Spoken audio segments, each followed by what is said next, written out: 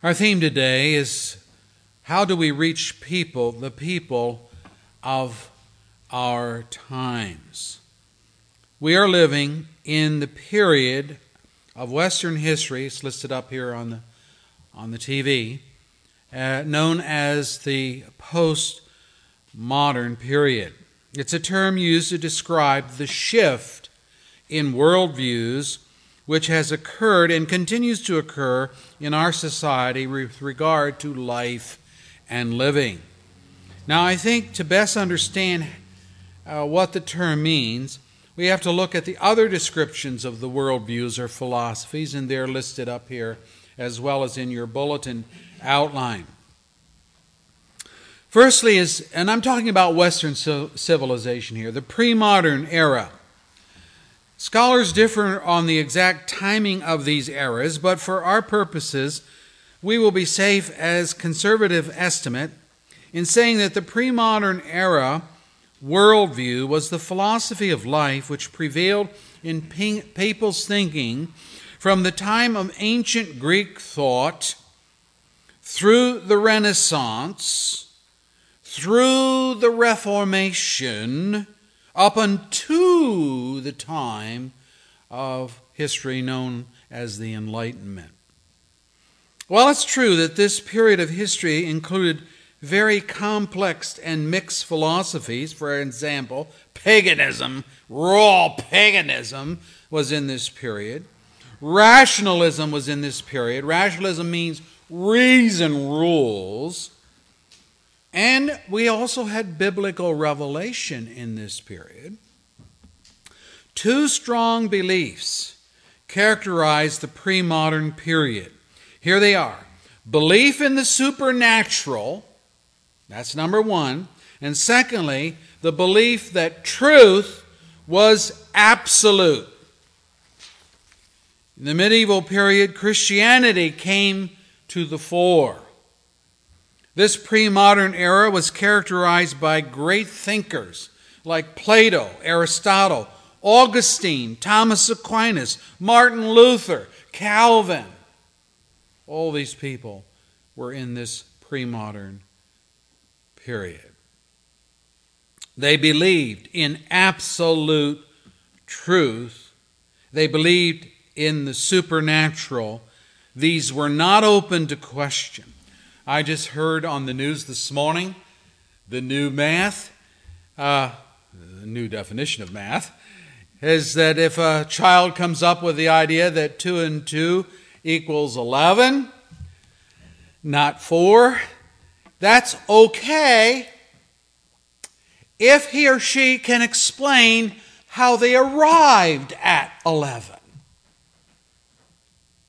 Let me tell you that you couldn't do anything in terms of mechanics or computers or anything of that nature if you believe that 2 plus 2 equals 11. But they're bending it. But they don't want to say to little Junior, you're wrong. You're wrong. 2 plus 2 is not 11. They don't want to say that, so they say, well, tell us how you got to 11. And if he's got a good enough explanation, he'll say, okay, for you, 2 plus 2 is 11. And we'll allow that to be the case. Well, not in this pre-modern period. 2 plus 2 was absolutely 4. The people of this era acknowledged God's truth as the unifying cement which gave unity to reality. Hence the term universe. Universe. God created the universe. Unity. One ultimate creative world, not many. Well, then came the modern era, commonly known as the period of the Enlightenment, and I put that in quotes. As sinners continued to strive for independence from God and His rule, they began to view the supernatural as superstition.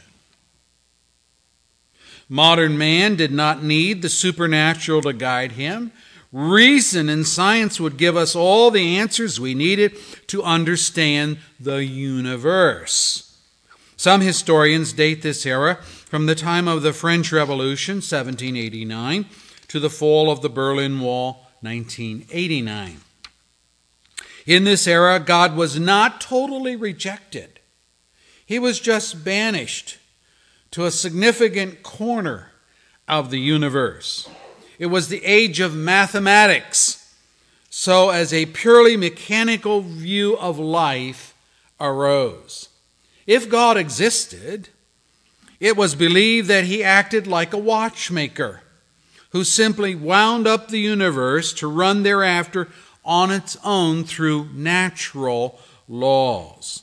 God was disinterested with his creation. He left the world to man to discover, to conquer, to rule. Secular humanism came to the fore during this period. Man became the measure of all things. Man can do anything he sets his mind to. Now you see, we're still hearing traces of that today. Well, you have to understand that as we move from period to period, you're going to have holdovers that go into the next period a little bit. And that's what was happening today. So man can do anything he sets his mind to.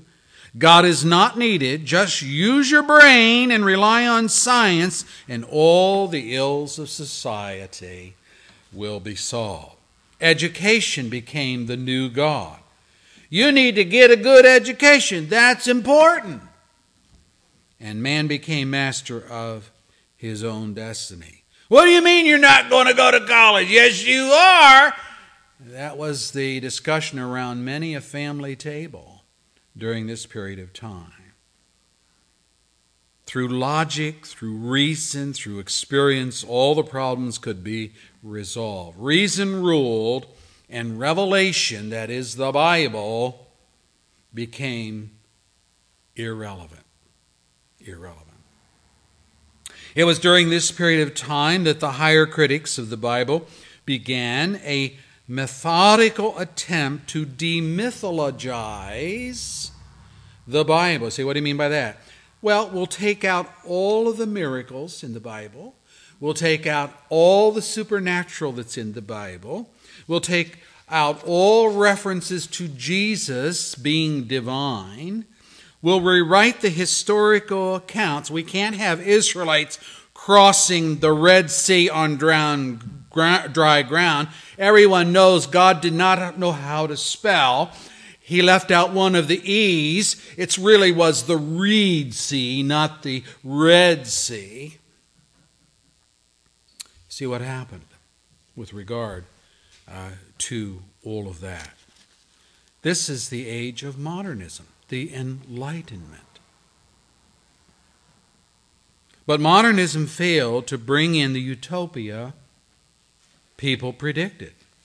Because during the modern period, guess what? We had World War I. We had World War II. We had the rise of communism, Nazism, the bombing of Japan with nuclear bombs, the Korean War, the Vietnam fiasco. And so people began to question whether reason, whether technology were all they were cracked up to be. And it is this disillusionment with the modernism's inability to produce a perfect and tranquil habitat that caused people to reassess their faith in science and reason alone. What is more, moderns denied the spiritual side of man, teaching that we're just animals. We're just animals. Don't talk about soul. You can't put that in the test tube. You can't prove that. So we're just animals. The accident of random atoms coming together. Darwinism had its heyday during the Enlightenment. God was replaced with evolution. And man was thought to be able to do whatever he liked and whatever he wanted with no creator to answer to.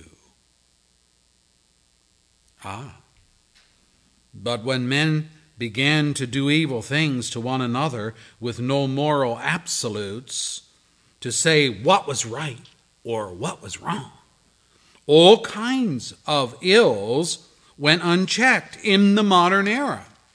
Abortion, euthanasia, rampant drug use, promiscuous sex in the VDs that were associated with AIDS, rise in rapes, murders, corporate scandals, pollution of the environment. If man was so capable of ruling himself well, why all these ills in society? You see, modernism failed to produce what it promised. By removing God and enthroning human reason and science, man was now free to do all of the unrestrained evil he was capable of. And who was to say what was right and what was wrong? You took God out of the equation, and man did. He did become an animal. He thought like an animal and he acted like an animal. And all of his morality went down the tubes. Now that brings us to the postmodern era. What is this? Well, that's our era. This is where we are living.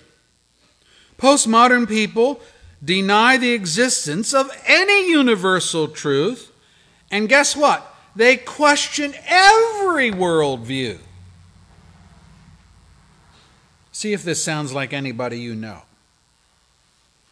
Postmodern person believes that no one worldview can claim to be more true than another. We have to accept all people's beliefs as equally true, equally valid, equally applicable to life. Everyone can have the truth because truth is what works for you. 2 plus 2 can be 11 if you have a way of explaining how you got to that. You have your truth. I have my truth. Let's just live and let live. In postmodernism, truth is not objective. It is only subjective. It is not out there for you to discover. It is whatever you interpret reality to be. You make your truth. The issues of morality, no one's view is more right than another. And you know, this fuels the politically correct jargon of our day. You may not say that homosexuality is wrong and heterosexuality is correct. You may only say that they are different. There's the word, different. Any language that seems to indicate one truth being more acceptable than another must be eliminated. There is no such thing as absolute truth. History is not a recollection of past events as recorded. History is revised so as to enhance the self-image of those groups of people who have been excluded or oppressed in the past. So we rewrite history to favor blacks and women and Native Americans, and on it goes. One writer puts it this way: those who celebrate Western civilization are accustomed of narrow-minded Euro, E-U-R-O, centralism, Europe, Eurocentralism. This view is challenged by Afrocentralism, Africa, which exalts Africa as the pinnacle of civilization. You say, oh, who would think that? Africa as the pinnacle of civilization? Well, there is a professor named Leachy. He's an anthropologist. He says civilization began in Africa, not Mesopotamia. Not where we know the Garden of Eden was. You say, well, how do you know where it was? Because we have a description of the rivers in the Garden of Eden, of which two, the Tigris and Euphrates, are still identifiable today. Again, male dominant thought is replaced in these histories by feminist models. So, patriarchal religions, such as Judaism and Christianity, are challenged and replaced with matriarchal religions. So what do you mean by that? The influence of the Bible is countered by the influence of goddess worship. Sophia. Goddess Sophia. I like that name.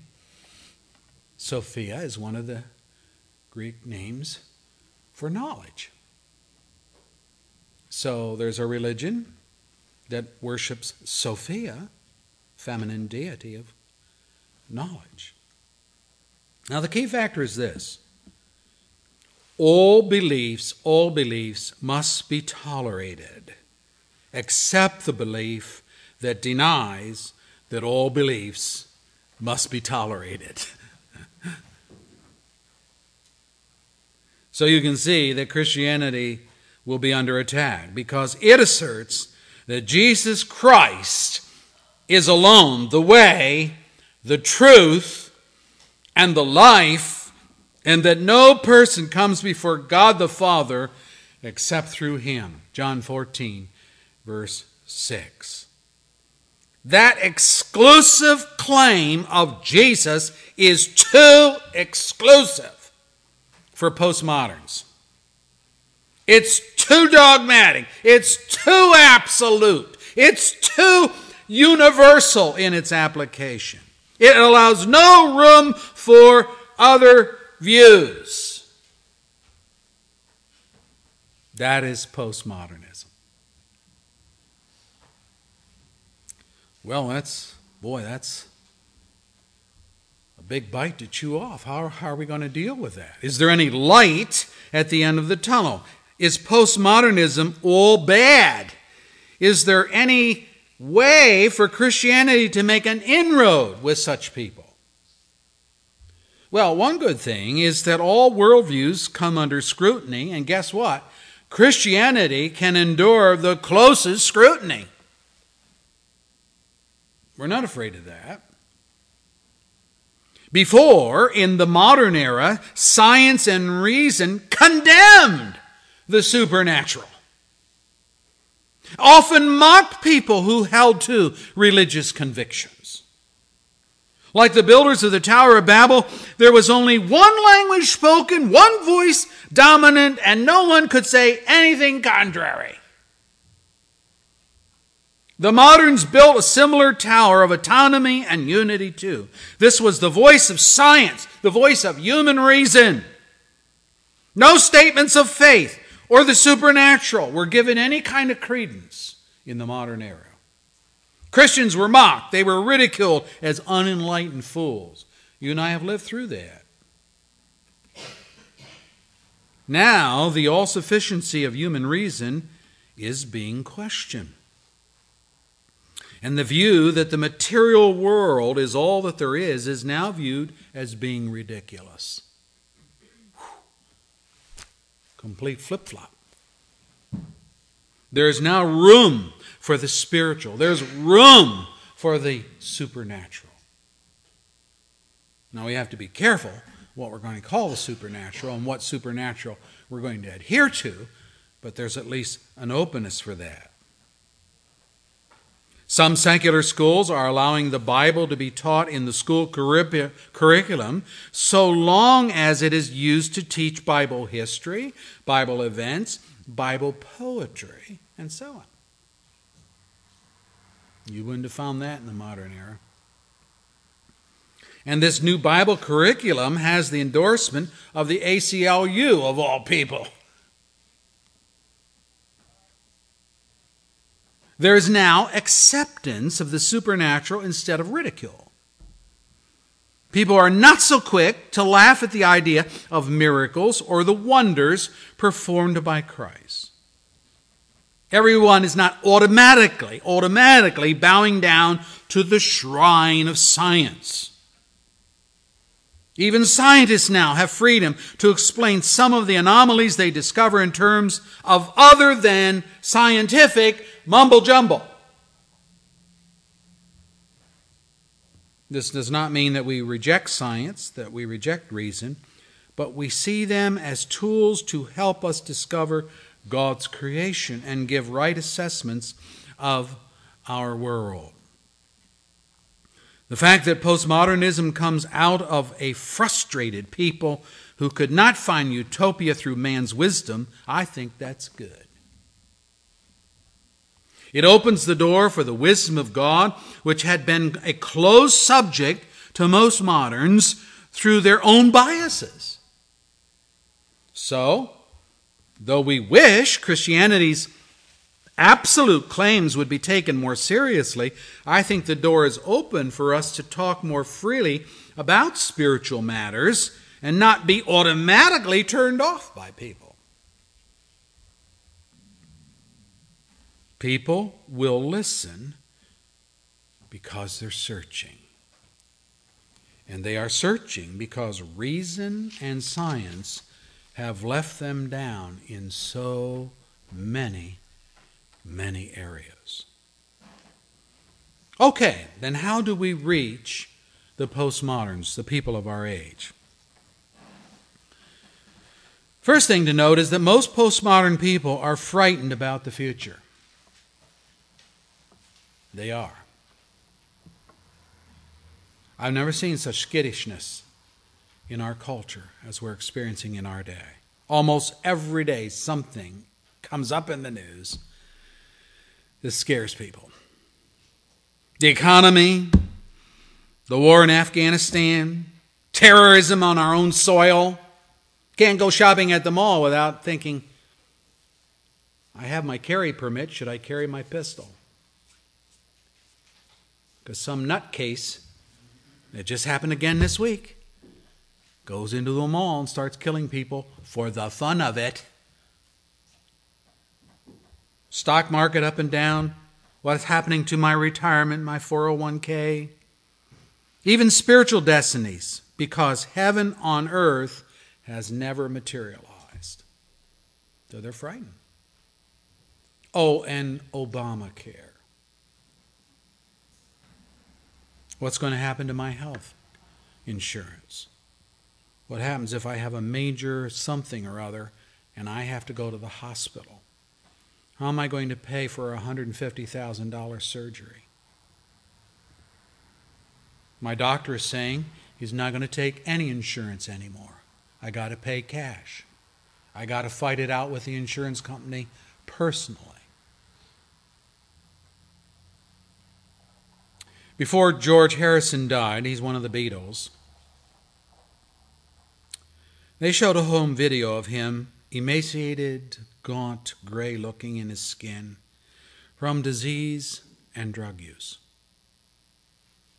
The commentator said, he made his peace, I'm quoting now, he made his peace with God before he died. He died at age 58. 58. Harrison's family gave out this eulogy, quote, he left this world as he lived in it, conscious of God, fearless of death, and at peace, surrounded by family and friends. He often said, everything else can wait, but the search for God cannot wait, and love one another, end quote. But it was a false peace.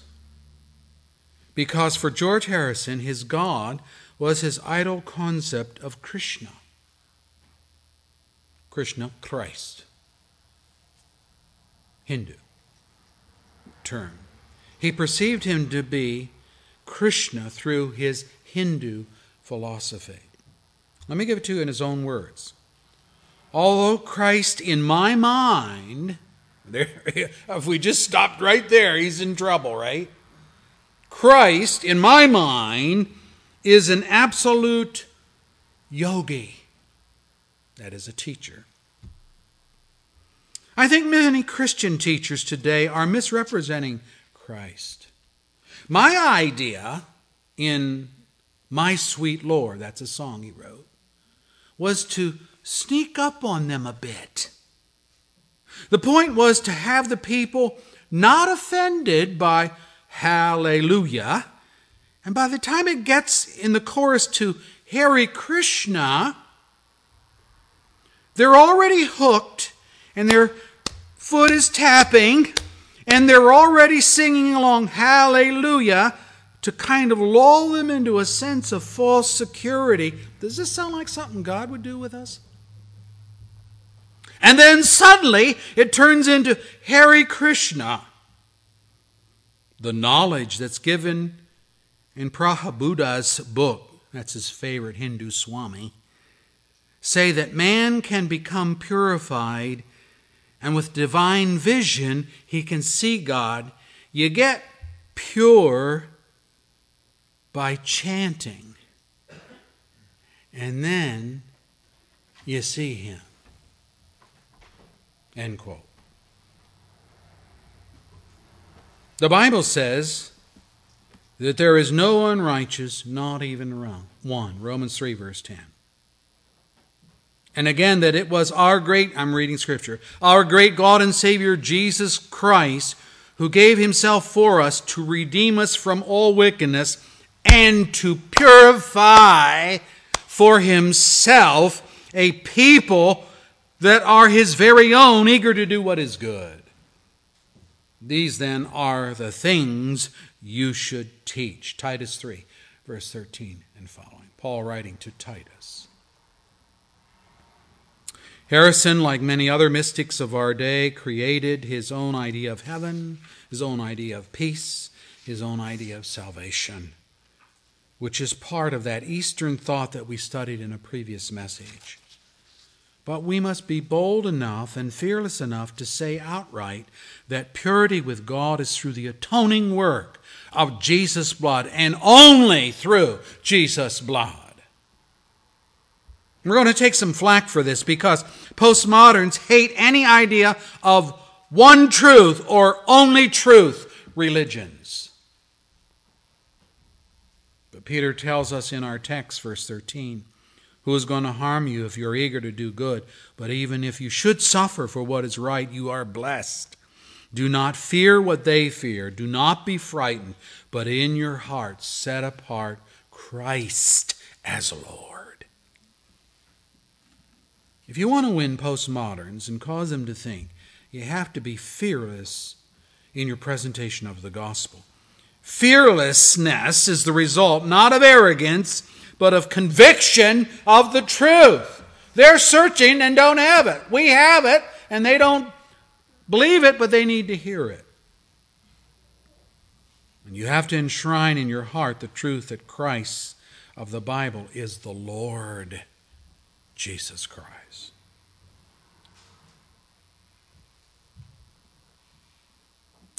I'm empathetic to Harrison's search for God and peace. How could I not be? He, like many of our generation, was disillusioned by the moderns' refusal to acknowledge the spiritual side of man. And so he's saying, I know there's a spiritual side.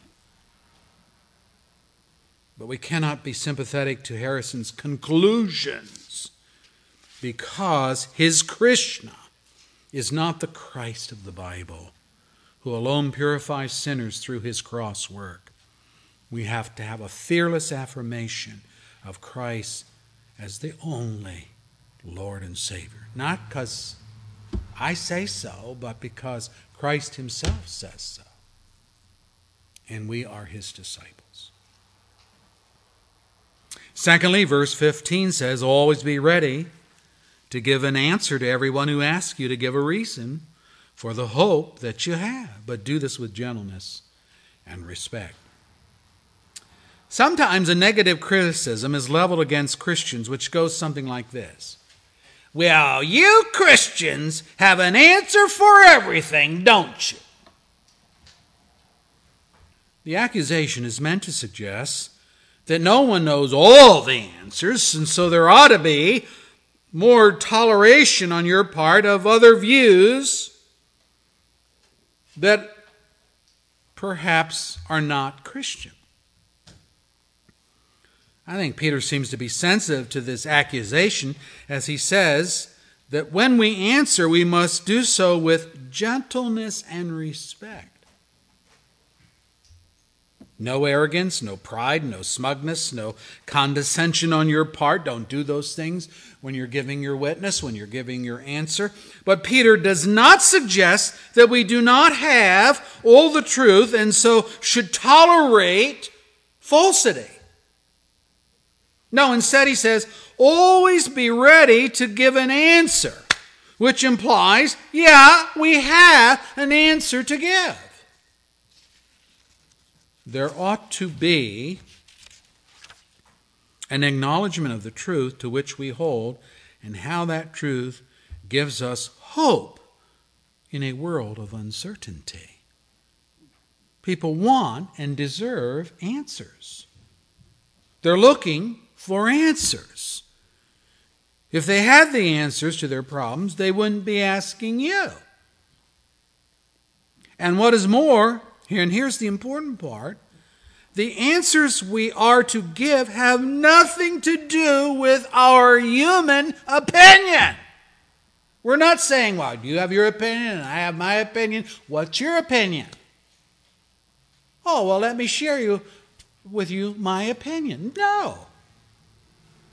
We're simply sharing the gospel of God, not our answers, but God's, of which Paul said, I'm not ashamed of the gospel, because it is the power of God for the salvation of everyone who believes.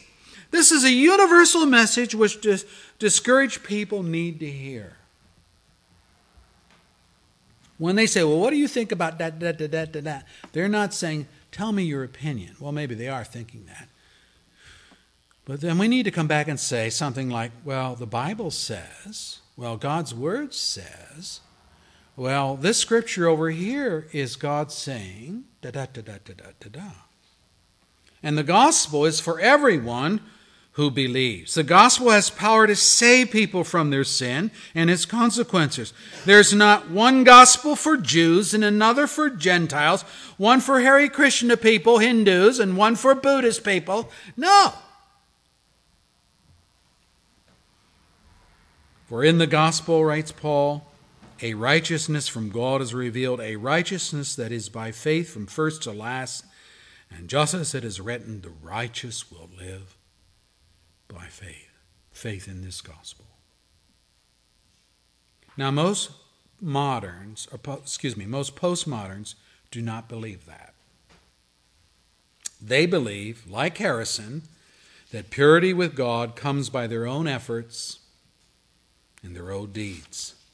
They see no need of a Savior other than themselves, no need for God's wrath to be satisfied. They do not see themselves as unrighteous and unable to do good, nor would they think that their sin is bad enough to consign them to hell if they ever even believe in hell. I'm not that bad.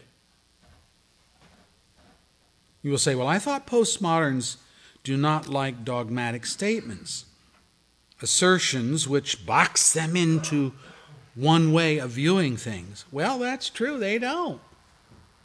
But we do not give up the gospel for these postmodern views. Christianity is an exclusive religion because it teaches an exclusive and unique Savior. Verse 18 of our text, for Christ died for sins once for all, the righteous for the unrighteous, to bring you to God. That's it. That's the gospel. There can be no equivocation on that. Postmoderns may think they don't need someone to die for them in order to make them righteous and acceptable to God, but they do. And they need to be told that they need a Savior.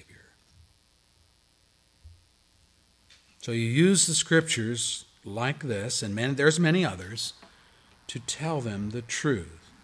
Give biblical answers to genuine questions, and may it come across that you are quoting Scripture and using the Bible so they get the idea, oh, this is not his opinion.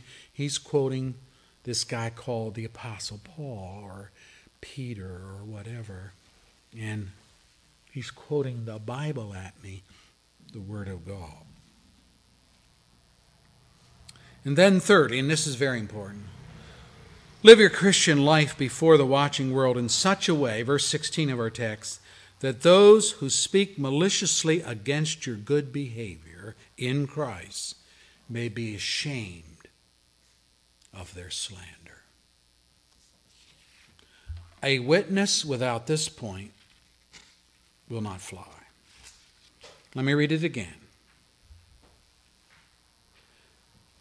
Live your life, your Christian life, before the watching world in such a way that those who speak maliciously against your good behavior in Christ may be ashamed of their slander. This word slander is an interesting Greek word. It's a compound. It's made up of two Greek words.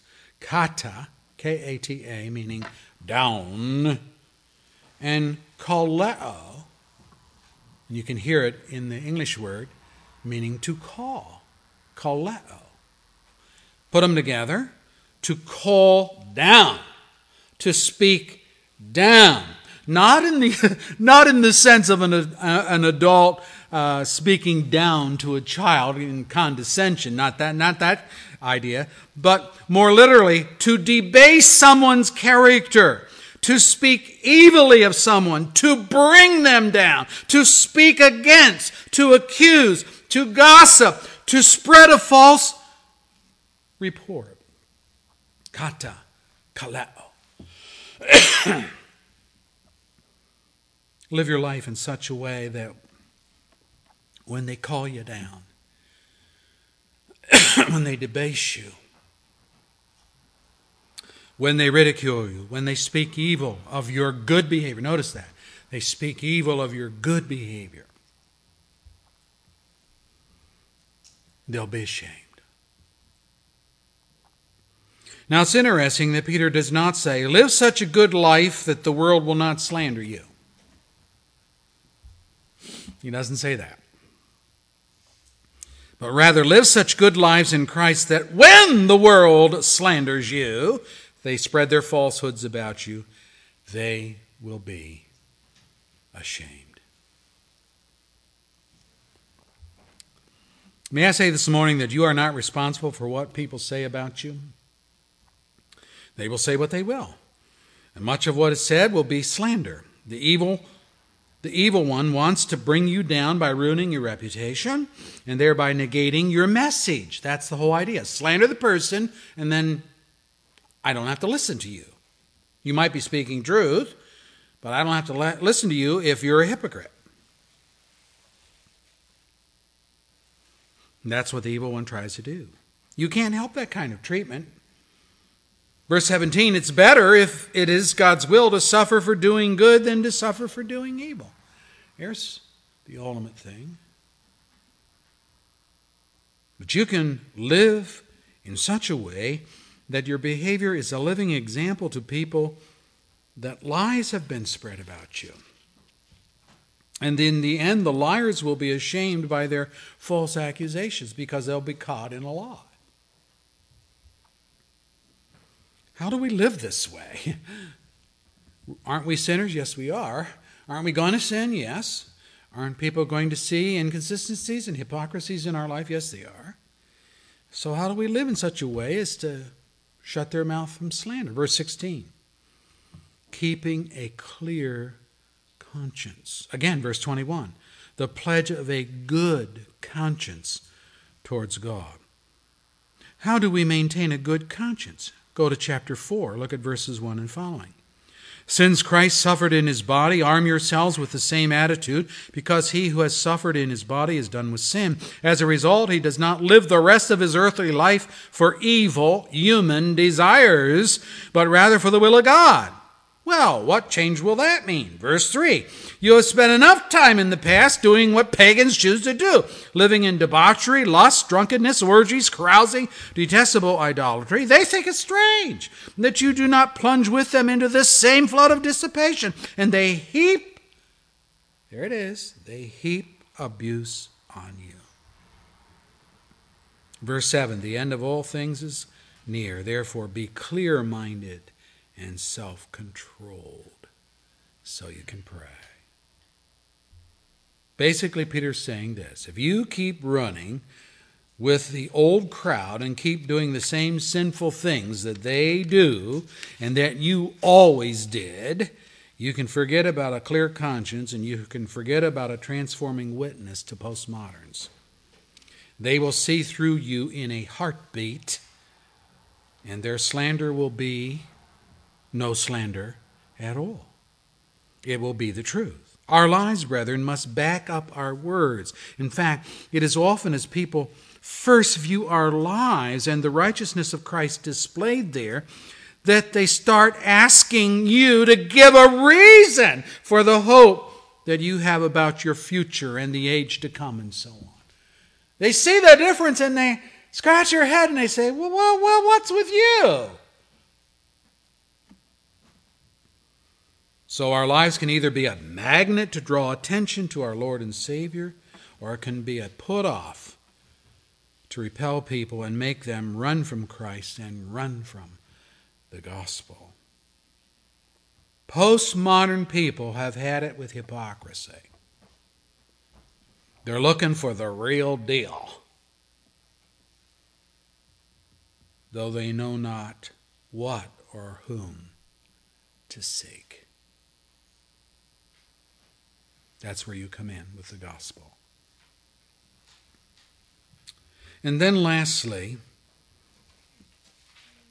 we can witness by not backing off from the supernatural or the judgment to come or the supremacy of Christ. Peter mentions Noah's flood in our text, and he refers to it in terms of God waiting patiently, verse 20, for people to repent of their sin and be saved. But only 8 were saved from that devastating flood. So he deals with a miracle of worldwide scope. He doesn't say, well, you've heard about a big flood, but I'm not going to really get into that. You may have a different... No, he affirms it. No repentance came to the majority, and God's patience ran out. That's Peter's point.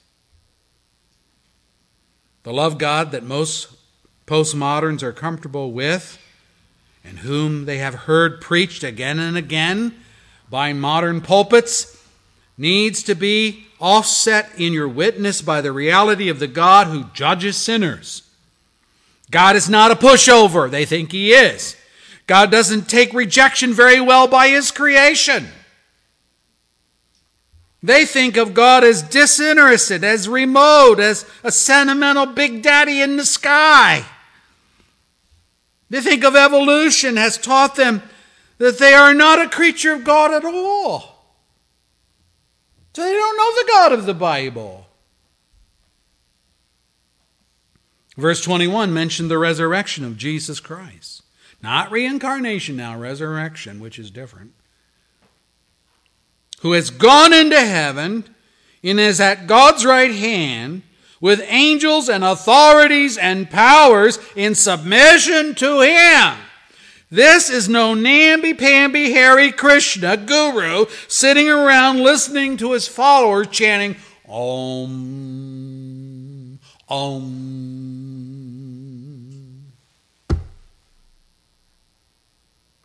No, this is the Lord, Jesus Christ. King of kings and Lord of lords, of whom God himself testifies to the nations, and we read it this morning in our meditation reading. You will rule them, you, Jesus, you will rule them, the nations, the kings, with an iron scepter. You will dash them to pieces like pottery. Therefore, you kings, wise up! Be warned, you rulers of the earth. Serve the Lord with fear and rejoice with trembling. You better kiss the Son. You better love up to him, lest he be angry with you and you be destroyed in the way you're going.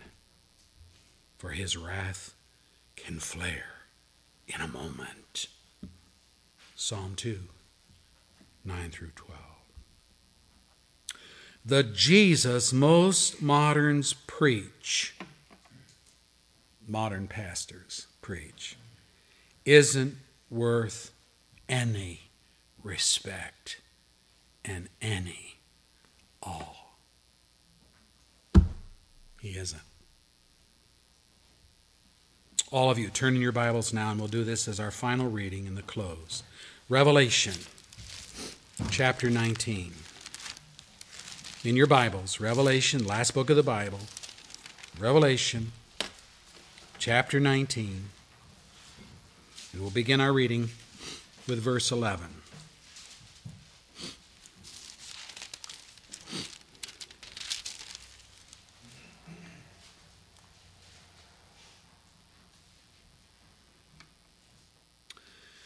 I saw heaven standing open,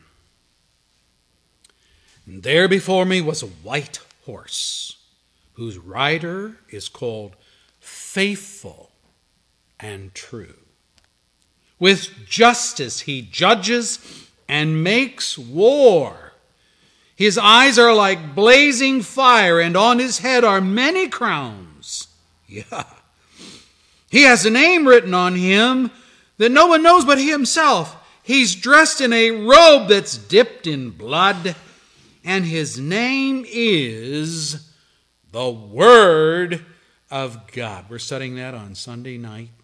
In the beginning was the Word, and the Word was with God, and the Word was God. John 1:1. The armies of heaven were following him, riding on white horses and dressed in fine linen, white and clean. Out of his mouth comes a sharp sword, with which to strike down the nations. He will rule them with an iron scepter. There's Psalm 2 again. He treads the winepress of the fury of the wrath of God Almighty. And on his robe and on his thigh, he has this name written: King of Kings and Lord of Lords. Brethren, that's the Christ postmoderns need to hear in your witness. They have so been fed the pablum of the love God, and Jesus loves everybody.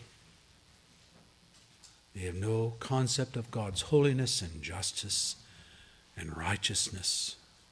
They're not scared of judgment, and they're not scared of hell, because they think, here's their definition of death: when you die, you die. And that's it. You're just gone. No consciousness. You just cease to be. That's that material idea coming over into the postmodern. We're just material. We decompose in the grave. That's it. No soul, no spirit, no supernatural. We need to tell them the gospel of Christ. Let's pray. Holy Father, thank you for your word today. Thank you for this study. Help us to think Christianly, think straight in a crooked world. And it isn't our opinion versus another opinion. It isn't our storyline versus another storyline. It's God's word telling us who and what we are, what the future holds, and how in Christ we can go into the future at peace in heart and mind, knowing that we are rightly reconciled and at peace with God, the creator of the universe, God the judge. That he has judged our sins in the person of his Son, the Lord Jesus Christ. He's not letting us off of our sins. He's not sweeping our sins under the carpet. He's not turning and looking the other way. No, he's dealing with every one of our sins in the Lord Jesus Christ. And if we put our faith in Christ, if we believe that Jesus did that for me, and I'm trusting that he did that for me, and I'm not trusting in some kind of self-goodness and self-reformation. If I trust in Christ and in him alone, Lord, therein is salvation. Remove the pride of our heart. Boy, we're so proud. We just think we're good people. We think we're okay.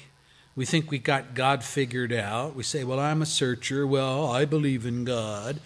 We say all of these things, and yet these are idle concepts of God. The God of the Bible is the Lord Jesus Christ. Bring us to know him. Bring us to live our lives, if we do know him, in such a way that the watching world will have no occasion to slander us and will be ashamed of anything they say about our good behavior in Christ. Move among our assembly this morning. Save whom you will. Be with our stream audience out on the internet. Save whom you will. Oh, Jesus, for your glory and their good, we pray. Amen. Hymn is once again from Trinity. And this time we'll sing 499.